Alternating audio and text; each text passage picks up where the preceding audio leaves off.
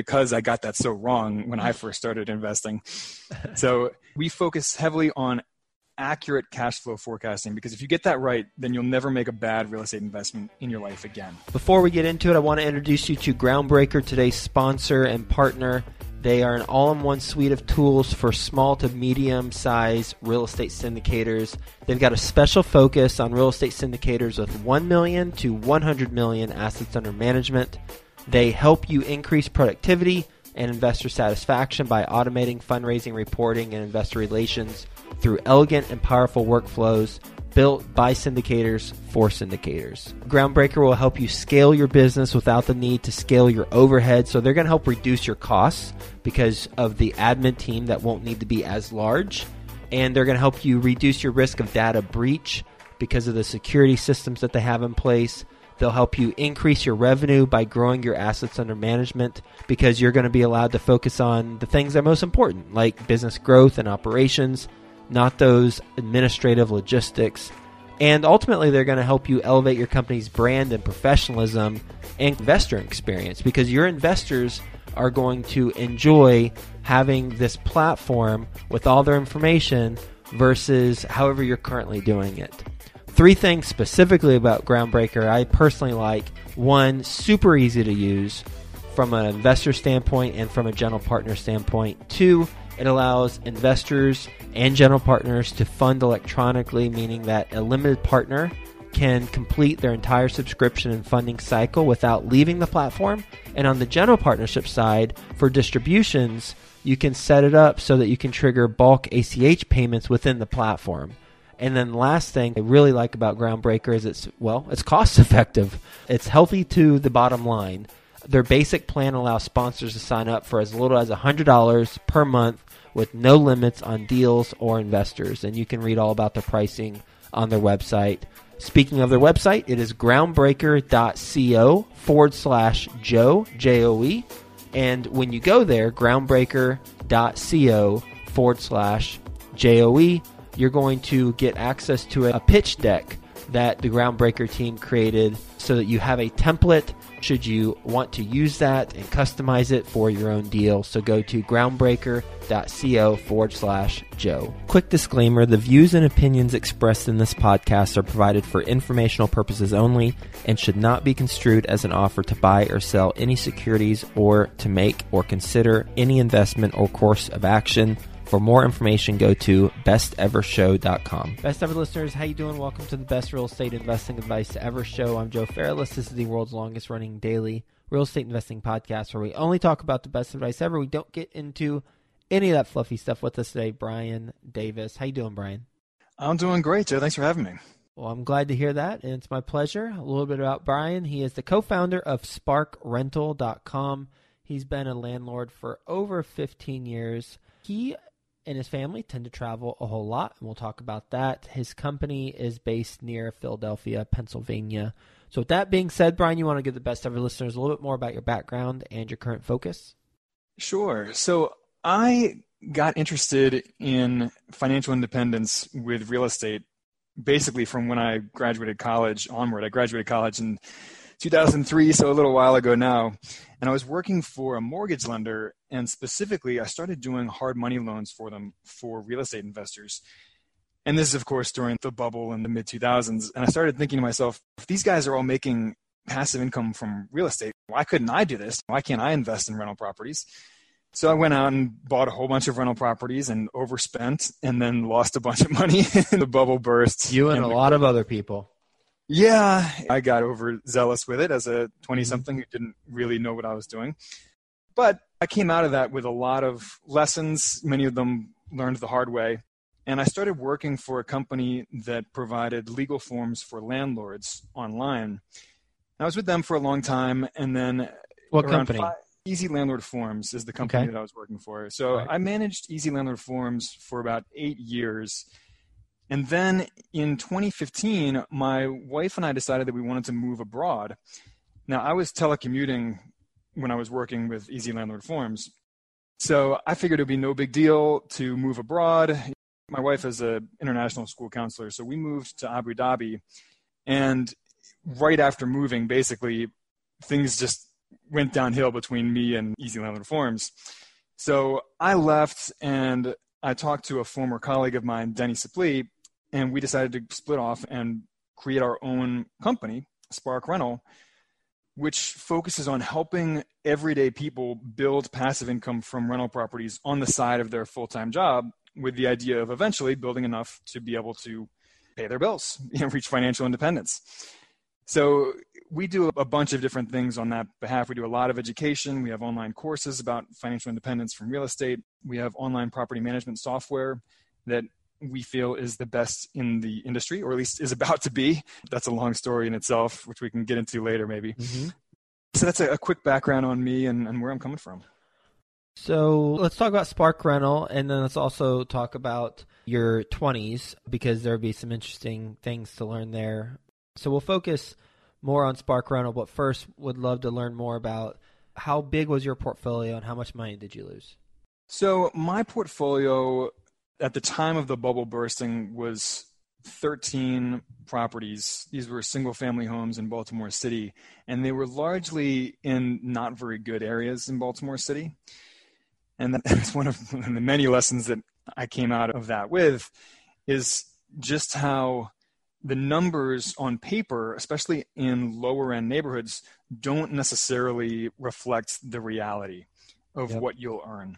Because particularly lower-end areas have some hidden costs that just don't show up in your average cash flow analysis. So things like vandalism and crime, and even though in a normal cash flow analysis, people look heavily at vacancy rate, I think it's very easy to underestimate vacancy rate, particularly in tough neighborhoods. And you end up underestimating the turnovers and evictions and the costs associated with those turnovers and evictions. So one of the things that Denny and I are really big on educating new rental investors about is how most of the expenses and most of the labor involved in owning and managing rental properties comes during turnovers. So a focus of ours is minimizing those turnovers. And especially in some areas, I'm generalizing a little bit here with lower end areas, but there can be a combative relationship between landlords and tenants. And sometimes tenants will damage the property out of spite. I've had that happen many, many times in the midst of a very combative eviction process. Why don't they like you? Why do all of them try to trash the place? What are you doing to these people? You're just trying to collect the rent. But, I've had a lot of professional tenants over the years, all of which has really turned me off of some of the lowest end real estate. Now, granted, this was ultimately my fault for thinking that I was smarter than everyone else out there when I was 24 and going in and finding these great cap rates and these deals that looked fantastic on paper, not really understanding some of the hidden costs that come with these properties.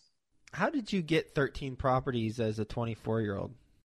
Well, it was over the course of a few years. It wasn't all when I was 24. Okay. But it helped that I worked for a mortgage lender. So I had relatively easy access to capital, and I was living in an extremely affordable home. I had a pretty low-cost lifestyle, and that's actually something that I still try to maintain to this day. I still do maintain to this day. It's a very high savings rate. So I was making reasonably good money, but not spending a whole lot on my lifestyle. So I was able to funnel a lot of money into real estate investments. So let's talk about Spark Rental, because one thing you said about the lower income areas that resonated with me is the cost of turnovers. And you said that your focus, or one of the areas of focus, is to minimize the amount of turnover that takes place at a property. And you said one thing that you do with Spark Rental is education. So what are some tips that you have for minimizing the amount of turnover that we have at our properties? Whether it's, I don't know if your tips are lower income specific or if it's just in general, but however you want to approach that question, would love to hear your thoughts. Sure. Some of it is just about building a relationship with your tenants, and it doesn't mean necessarily a personal relationship. I mean, you don't have to go out and friend them on Facebook, and I don't recommend that you do. But having a very courteous and kind and professional relationship with them. So things like, we urge our students to just keep a very brief file on each of their tenants that they can pull up whenever they pick up the phone to call them. Things like their children's names, maybe their hobbies or what they do for a living, just so that even if it's just 30 seconds of small talk when you first pick up the phone and call a tenant, how is your son Bobby doing? Is he still playing baseball? Whatever it is, just to send the message that you consider them a human being and not just a source of a paycheck. And there's a lot of things you can do to keep that relationship. One of the things that we recommend is that landlords are extremely responsive. Even if you can't make a maintenance request right away, for example, the important thing for your tenants is to stay in close communication with them so that they don't feel like they're being ignored, so that they don't feel like you're an absentee landlord who hasn't heard them or haven't gotten the message that there is a leak in the property or whatever it is. But just say, hey, I got your message. I'm sending someone over as quickly as possible. It may not be until tomorrow, but I am on top of it and I will stay in close contact with you. So responsiveness goes a long way with building that relationship with your tenants and that trust. We also recommend that landlords find incentives to extend their leases as long as possible with their good tenants. And obviously, every landlord has some tenants that are not as good, and you probably want to replace them when it's convenient to do so and when you're not going to end up in an eviction scenario. But just building those relationships, incentivizing your lease renewals, and sending holiday cards, whatever you can do to build that trust, that professional relationship between yourself and your tenants. What are some examples that you implement to incentivize the resident to extend their lease? One idea that landlords can do is they can offer to lock in either today's rent amount, or they can offer a less steep rent increase for renters who renew for a longer term, such as 2 years or even longer, or added flexibility. Sometimes what tenants really want is a month-to-month lease, and it's the difference between them either exiting right now or staying with you on a month-to-month basis. So some of it is just about feeling out what is most important to that particular tenant. And in some cases, it's about repairs and upgrades to the property. So landlords can approach their tenants and say, hey, I can't make any promises, but if you could wave a magic wand and have 3 repairs or upgrades made to the property that would really make you want to stay here, what would those 3 things be? And then you can look at those upgrade ideas and pick 1 or 2 or whatever that will actually increase the value of your property, increase the market rent for your property, and incentivize your tenant to renew longer. What has been something that when they've had that magic wand and they've waved it and then you reviewed, what's something that you've done? Well, let's see. One time I actually put in central air for a tenant, which that was not a minor thing. Yeah. That was not a minor one. But I felt that the neighborhood was up and coming and the expense was justified. So I did end up pulling the trigger on that. But it could be anything from replacing the carpets, which in many cases you'd have to do anyway if that tenant left, to painting, to upgrading the kitchen or bathroom. So replacing carpet, painting, upgrading the kitchen or the bathroom, or just installing central air. It depends on the property and the neighborhood and the tenant, what makes sense for that property. What's an upgrade that will add value to the property, that will boost the market rent, even if this tenant were to leave 6 months or a year later. So you just have to take it case by case with each tenant, each property. Are the 3 main components of Spark Rental education, courses, and property management software? Yes, those are our main components. What's an example of a course that you've got? Our flagship course is our Fire from Real Estate program, all about reaching financial independence and retiring early with rental properties. Mm-hmm. So in that, we have 3 main focuses. The first focus is on maximizing your savings rate, because if you spend every penny that you earn, then you don't have any money to invest with. So whether you use real estate as your vehicle for reaching financial independence or something else like index funds or dividend paying stocks or whatever, your savings rate matters, because that is what enables you to invest money in any income producing asset. Okay. So that first section focuses on savings rate and areas where you can boost that. The second section is all about real estate investing, and particularly investing in rental properties that generate maximum passive income or semi-passive income, because rental properties aren't 100% passive, as you know. Sure. But yeah, so that second section is all about rental investing, property management, and that side of the business. And then the third and final section is about preparing to take that leap to pull away from your full-time job if you're ready to do so, to pull that trigger. On maximizing your savings rate, identifying areas to save, what are some tips you have there? Well, if you look at government data from the Bureau of Labor, the three things that Americans spend the most money on are housing, transportation, and food. And those make up between 2/3 and 3/4 of the average American household, usually around 70% of the American household spending. So what percent? It's around 70%. It fluctuates between around 2/3 and 3/4 of the average American's household spending each year. So those three things offer the greatest room for maximizing your savings rate, the greatest opportunity for savings. So we focus first and foremost on saving money on housing. So we get into house hacking and all of the many different ways that you can house hack. So for example, I've had housemates before when I was a young professional living downtown. I bought a house and rented out rooms to housemates to cover the majority of my mortgage. Now my wife and I live overseas, and her employer actually provides us with free furnished housing. So that's one way of getting free housing. My business partner, Denny, she actually house hacks with a foreign exchange student. So she has a Chinese high school student who lives with her, and the placement service pays her a monthly stipend that covers most of her mortgage payment. And she's done things like renting out storage space before. You can do the traditional house hack of buying a small multifamily and renting out the other units. There are many different ways to house hack, and not all of them are appropriate for all people. But the idea is to get creative with your housing and find a way to have someone else pay for it. I love how you took the approach of, hey, here's what the Bureau of Labor and Statistics says we spend most of our money on, and those are obviously the main ways to take a look at to see if you can save money. So that's housing. What about food?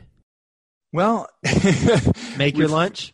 Well, yes. It sounds simple, and it is Brown simple, bag. but food that you make yourself costs a tiny fraction of food that you pay someone else to prepare for you. So if you make your own lunch every day, you're looking at a cost of usually in between $1 and $2 or $2.50 or whatever it costs to make your own lunch and bring it to work with you, versus paying $7 to $15 to go out to even a cheap restaurant near your office, right? Even if you go to Subway or whatever, you're still probably going to spend $7, $8, $9, $10. So yes, you can save a massive amount of money by making your own food. And that goes for every single meal of the day. So we urge people to classify meals out or even meals in that you like order, like delivery or whatever. Any meal that you don't prepare yourself, that should be classified as an entertainment expense. And there's nothing wrong with that. I love dinners out as much as the next guy, but it falls under our entertainment budget. We don't try to sugarcoat it in our budget by calling it food, because food is necessary. Going out to a fancy restaurant is not necessary. It's entertainment. So making every single meal, or at least the overwhelming majority of your meals, breakfast, lunch, and dinner, is an easy way to save on food. And there's a lot of other things you can do with that to get a little bit more creative. My wife and I make enough dinner each night to have leftovers the next day for lunch. So I just take that with me for lunch the next day. One favorite thing that we've done before is we have Tupperware exchanges with friends where each person will make a big batch of food. For example, a huge batch of lasagna or some other meal that saves well in Tupperware. And then you get together and you exchange all those Tupperwares so that you don't have 6 nights worth of lasagna for dinner in a week. You have one of 5 or 6 different things that you just exchange with other people. And you can freeze whatever you don't eat. And you get creative with it like that. And that saves time too, right? You have one big batch that you cook, and then you have meals for the entire week. Keeps it fresh too, because everyone's got their own cooking style and you can taste different stuff. Exactly. And get some ideas for new recipes of your own and so forth. Taking a step back, based on your experience, what's your best real estate investing advice ever?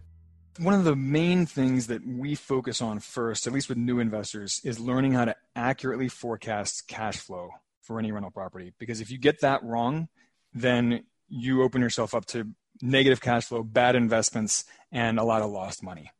So we actually make it a free tool on our website. We have a very detailed rental cash flow calculator that's available for anybody to use. No login required, no email submission required. It's just there on the website for anyone to use, because that is such an important thing, maybe to me in particular, because I got that so wrong when I first started investing. So we focus heavily on accurate cash flow forecasting, because if you get that right, then you'll never make a bad real estate investment in your life again. You'll always know the returns, at least the yield that you'll earn on a property before you buy it. So if I were to pick one thing, that would be my one thing. I could go on, but no, it's good. Thank you. I know you said you had 13 properties in Baltimore City, and they weren't in good areas, and you learned a lot of lessons as a result of what happened. How much money did you lose, would you estimate? That's a figure that I never went and calculated exactly because I didn't want to know. But I would guess that I lost in the $150,000 to $200,000 range from that round of properties. And psychologically, if someone is experiencing something like that, you've been through it, you've come out the other side, what advice would you give that person who is, say, in the middle of it? Well, first thing I would say is that all things come to an end. It's going to be painful in the short term, but you'll come out of it okay, ultimately. And the most important thing is to learn from those lessons. That person just learned a very expensive lesson. It would be a shame to let that lesson go to waste. It's basically tuition that you've paid for education. So in my case, I went on and I continued buying properties, of course, but I could have felt burned by real estate and said, I'm never going to touch real estate again. But that would have wasted all of those hard-earned lessons that I had learned. So I would urge people to consider it the cost of tuition. They will never make those same mistakes again because they got burned so badly. So they will be a much more conscientious investor moving forward. We're going to do a lightning round. You ready for the best ever lightning round? I'm ready.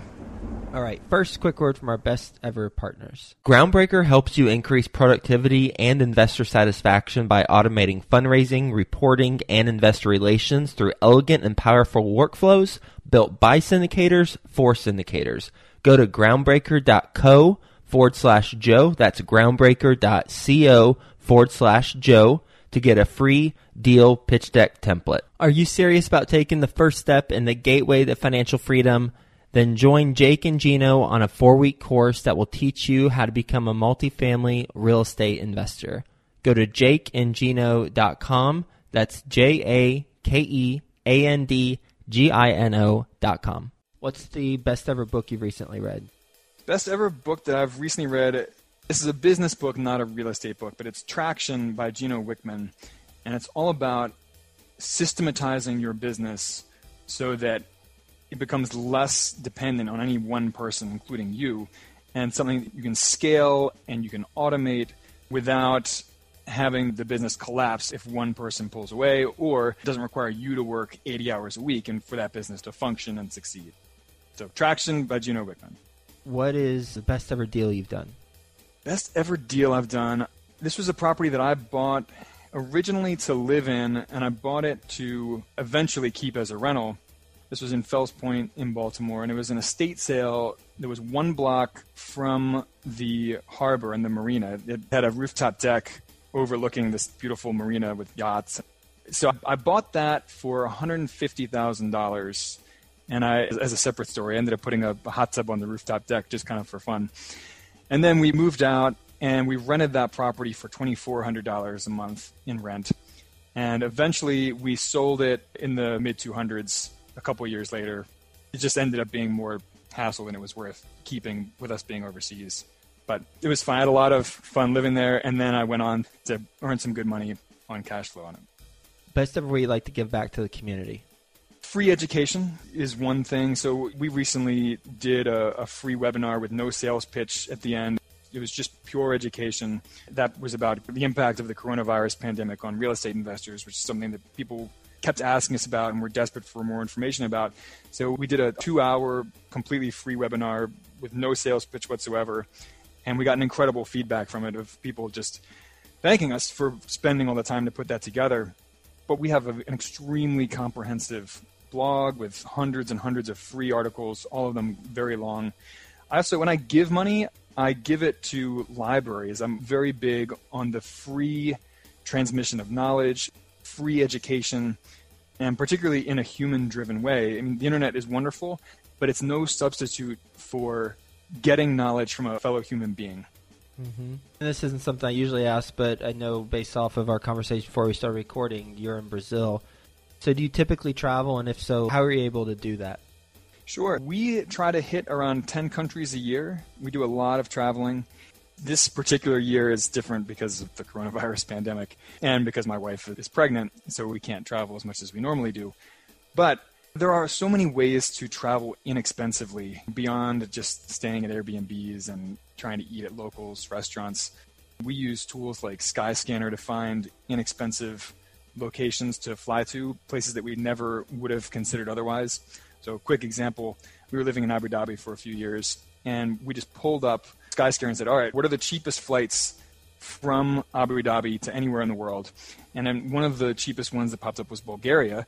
And my wife and I looked at each other and we said, well, what's in Bulgaria? So we looked, we looked it up, and we were like, oh, this is intriguing. Let's go. So we got round trip nonstop flights for something like $150 a piece, and had an amazing week-long vacation in Bulgaria that to this day, it generated a love for us for Eastern Europe. And we actually want to move to Eastern Europe at some point. And that's how much we love it. How can the best ever listeners learn more about what you're doing? Connect with us either on our website, sparkrental.com. There are contact forms all over the site. They come directly to me or my partner or our immediate staff members, most of whom are either friends or family. We have a very much a family business here. You can also connect with us through social media. We have a huge presence on Facebook. We actually have the largest Facebook group for landlords with 30,000 plus landlords and investors on there. But Spark Rental on Facebook, Spark Rental on Twitter, Spark Rental on Instagram, or through our website, sparkrental.com. I noticed a pattern there. Brian, thank you. Yeah, right. Thank you for being on the show, talking about the deals that did not go right and talking about what you're currently focused on and how you've evolved from learning those lessons while you were in your 20s and now what you've created with Spark Rental and the lowering turnovers part, some very tactical things that we can do. Just be a human being with the resident, get to know them, hobbies, kids' names, etc. Not to have a fireside chat with them, but just to make sure that they understand that we're all in this together and that you care about them at some level, and then be extremely responsive and then give incentives to extend leases. And you talked about the magic wand, and you said that you should always put a central AC in every unit, regardless if it makes financial sense. And I had you quoted for that. But so thank you for being on the show. Enjoyed it. Hope you have the best ever day, and we'll talk to you again soon. Joe, thank you so much for having me.